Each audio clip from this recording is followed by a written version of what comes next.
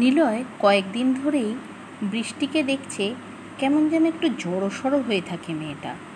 অমিতের জন্মদিনের পার্টি থেকে আসার পর থেকেই ও কীরকম যেন একটা হয়ে গেছে। নিলয় বুঝতে পারে অ্যাকচুয়ালি সেদিনকার হঠাৎ করে ওকে হাগ করেছিল, সেটা মনে হয় ওর খুব অদ্ভুত লেগেছিল। বাট নিলয়ের যতটুকু মনে হয়েছে বৃষ্টি তাকে খুবই পছন্দ করে। ইনফ্যাক্ট ওর বাবাকেও সেটাই বলছিল। তাহলে তো ওর খুশি হওয়ার কথা। অবশ্য নিলয় যদিও ভালোবাসে না বৃষ্টিকে, কিন্তু বৃষ্টির এরকম করার মানে কি?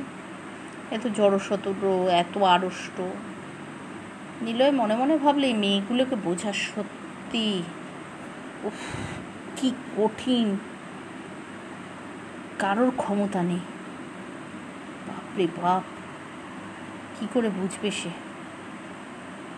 কে জানে কি করে সবাই বিয়ে করে দিনের পর দিন একটা মেয়ের সাথে কাটায়, কিভাবে তাদের মনকে বোঝে, কিভাবে খুশি করে। ও নিলয় ভাবে তার পক্ষে সম্ভব নয়।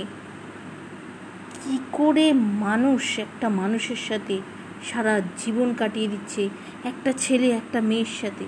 তারপরে নিলয়ের মনে হলো একটা মেয়ের সাথেই একটা ছেলে জীবন কাটায়, একটা ছেলের সাথে কাটানো যায় না একটা ছেলের জীবন। নিলয় মনে মনে ভাবলো এই মেয়েটা এখান থেকে না যাওয়া পর্যন্ত এক মুহূর্ত শান্তি নেই। যাক, সুধাকর কাকা তো 5 দিন বাদে অপারেশন, বাবাও আসছে, অর্থাৎ নিখিলেশ বাবুও আসার সময় এসছে। তাই নিলয় একটু মনে মনে নিশ্চিন্ত, যাক বাবা চলে আসছে, অনেকটা টেনশন মুক্ত। এখন আর বৃষ্টি ঘরে থাকলে সেরকম অস্বস্তি হবে না, আর বৃষ্টিরও সেরকম অস্বস্তি হবে না। যদিও যে রাগটা আছে বৃষ্টির প্রতি নিলয়ের, সেটা এখনো পর্যন্ত কমেনি, একটুও কমেনি। বৃষ্টির ব্যবহার সে কোনো দিন ভুলবে না। যে অন্যায়টা করেছে সেটার কোনো মাফও হবে না। নিলয় চুপচাপ ভাবছিল বৃষ্টি কিভাবে সেদিনকার মিথ্যে কথাগুলো বলেছিল। সেটা ভাবলেই তার মাথার ভেতরটা আগুন জ্বলে ওঠে। কেনই বা বলেছিল কে জানে। কথাগুলো ভাবতে ভাবতে নিলয় ভাবলো না, দেরি হয়ে যাচ্ছে। তাড়াতাড়ি করে ব্রেকফাস্ট সেরে সে বেরিয়ে গেল। বাইরে বেরোনোর সময় দেখলো বৃষ্টিও বাইরে যাওয়ার জন্য তৈরি, কিন্তু এই 10টার সময় কোথায় যেতে পারে। নিলয় একবার ভাবলো, তারপরে ভাবলো না, সে কেন জিজ্ঞাসা করবে, এটা বৃষ্টির ব্যক্তিগত ব্যাপার। কথাটা ভেবেই নিলয় বেরিয়ে গেল। নিলয়কে বেরিয়ে যেতে দেখি বৃষ্টি মনে মনে নিশ্চিন্ত হলো। এখন তাকে যেতে হবে শিবানীর সাথে সোনার দোকানে, কারণ সে একটা কাজ করবে। মার আসার সময় এখানে সীতাহার একটা দিয়ে গেছে।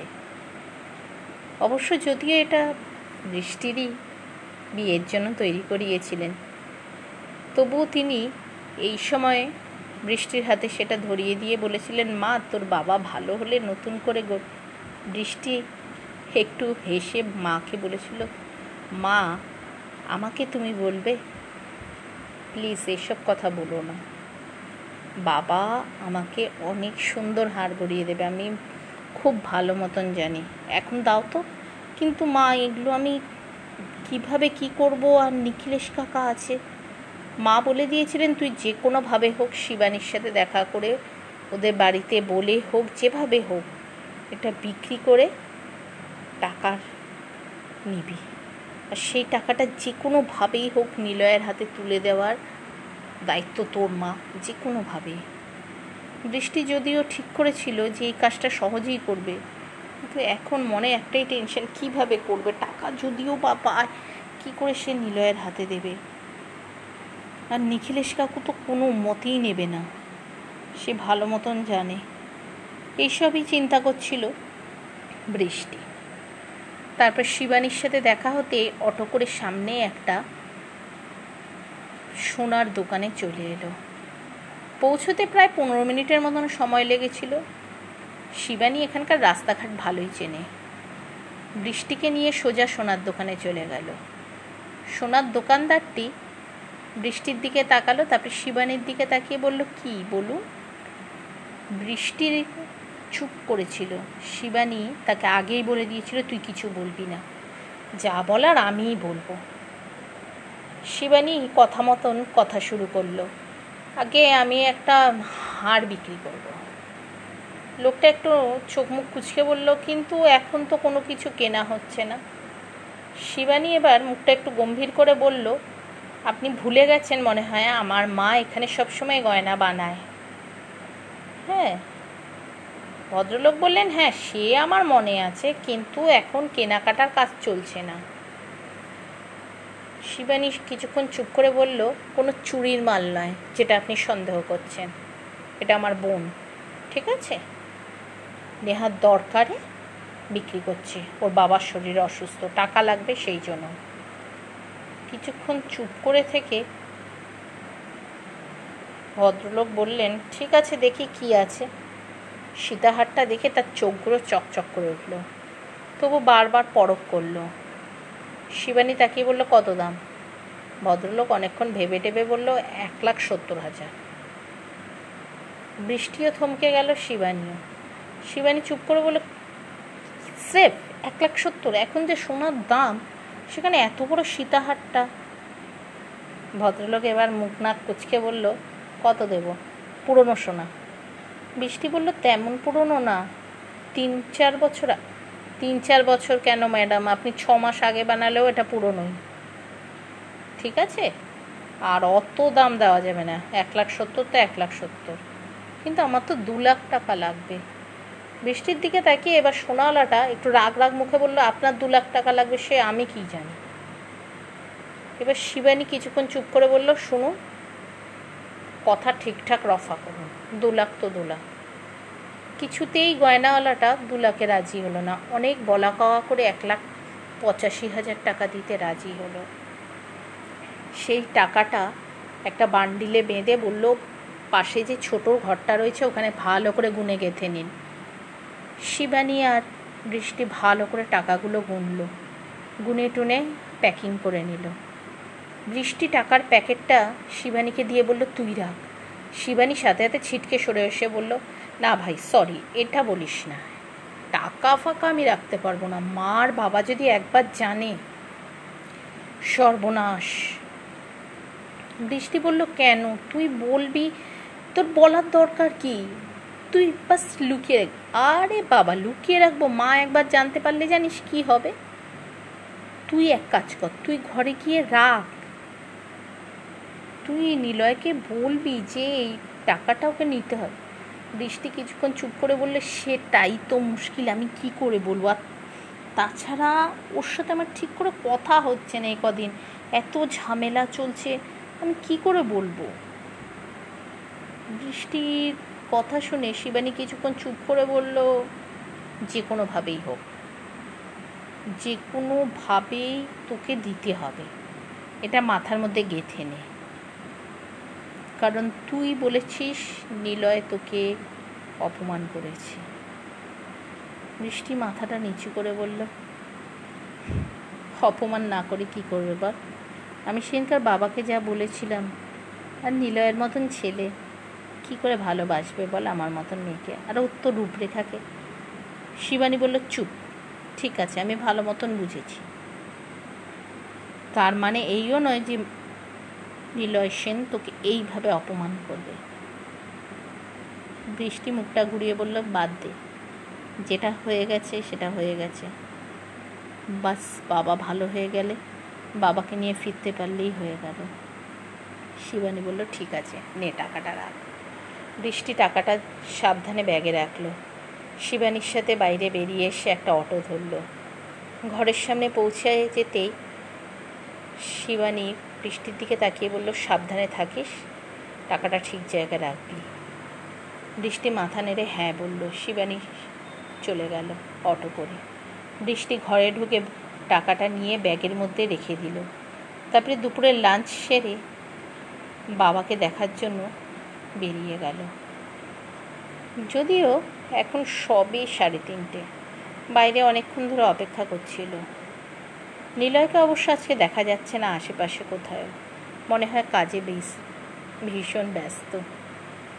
কিছুক্ষণ চুপচাপ থাকার পর চারিদিকটা দেখে মনে হচ্ছিল বৃষ্টির সে কীরকম যেন একা হয়ে গেছে, কেউ নেই এখানে, তার বাবা অসুস্থ, 50-50 বাঁচার চান্স। তারপর কি হবে? ভালো হওয়ার পর বাবা কাজকর্ম করতে পারবে? ভালো হবে তো? না, ভালো হবে, ডক্টর বক্সি বলেছেন ভালো হবে। আর নিলয় তার বাবাকে নিশ্চয়ই যত্ন করছে। বৃষ্টি এই ব্যাপারে নিশ্চিন্ত।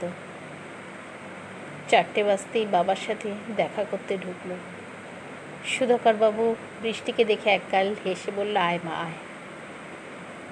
কিছুক্ষণ কথা বলার পর সুধাকরবাবু বলল, শুনলাম তোর নিখিলেশ কাকা আসছে, বলতো মা কি কষ্ট আমাদের জন্য।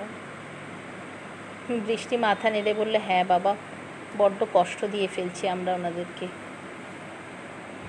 চেষ্টা করব যতদূর সম্ভব তোমার মেয়ের দ্বারা হয় ওনাদের ঋণ শোধ করা।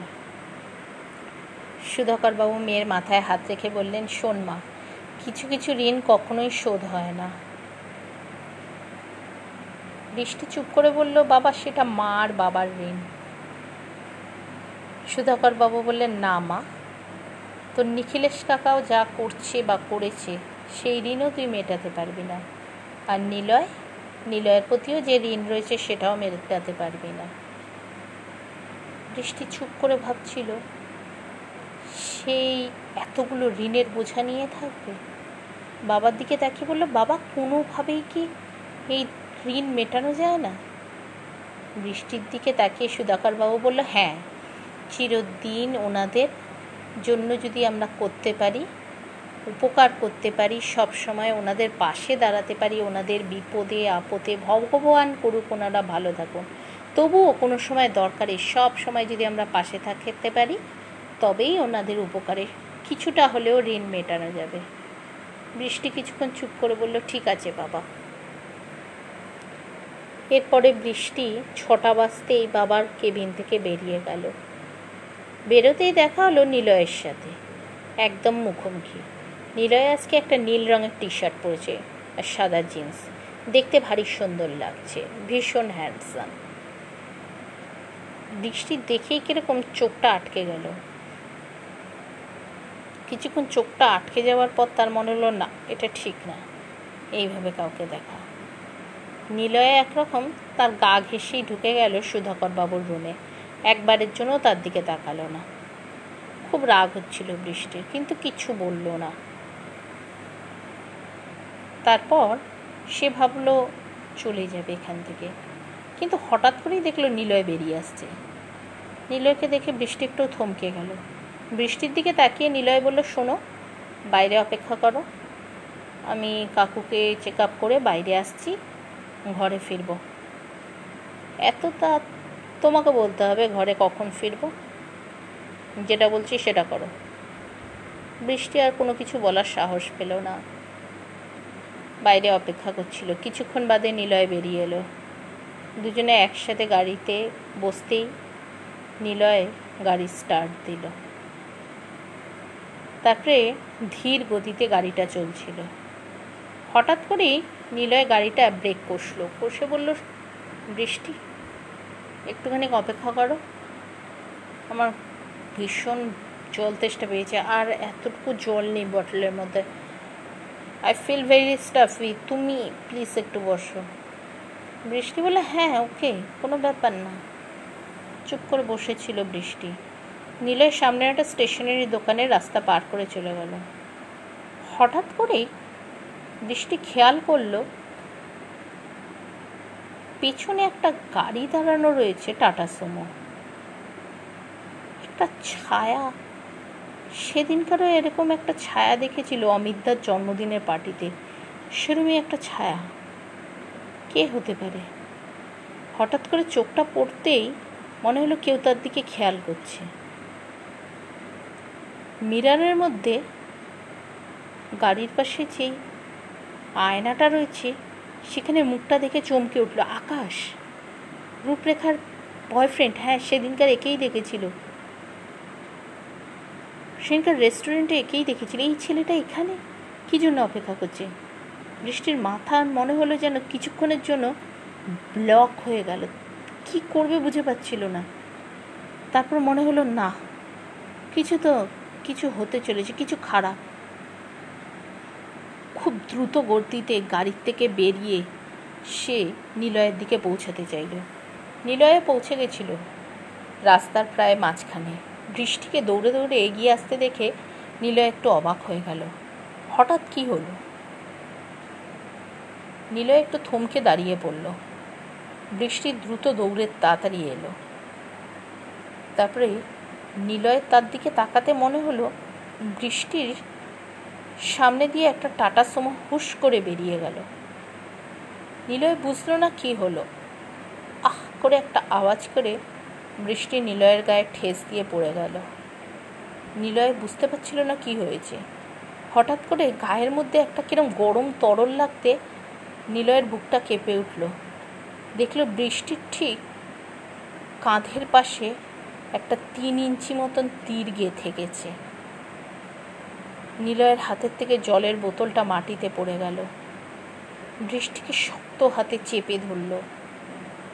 এক মুহূর্তের মধ্যে মনে হলো যেন তার শিরদাঁড়া দিয়ে একটা হিমেল স্রোত বয়ে গেল। কিছুই বুঝতে পারছিল না কি হলো। বাস তার মনে হলো যেন এক মুহূর্তের জন্য পায়ের নিচের মাটিটা সরে দাঁড়ালো।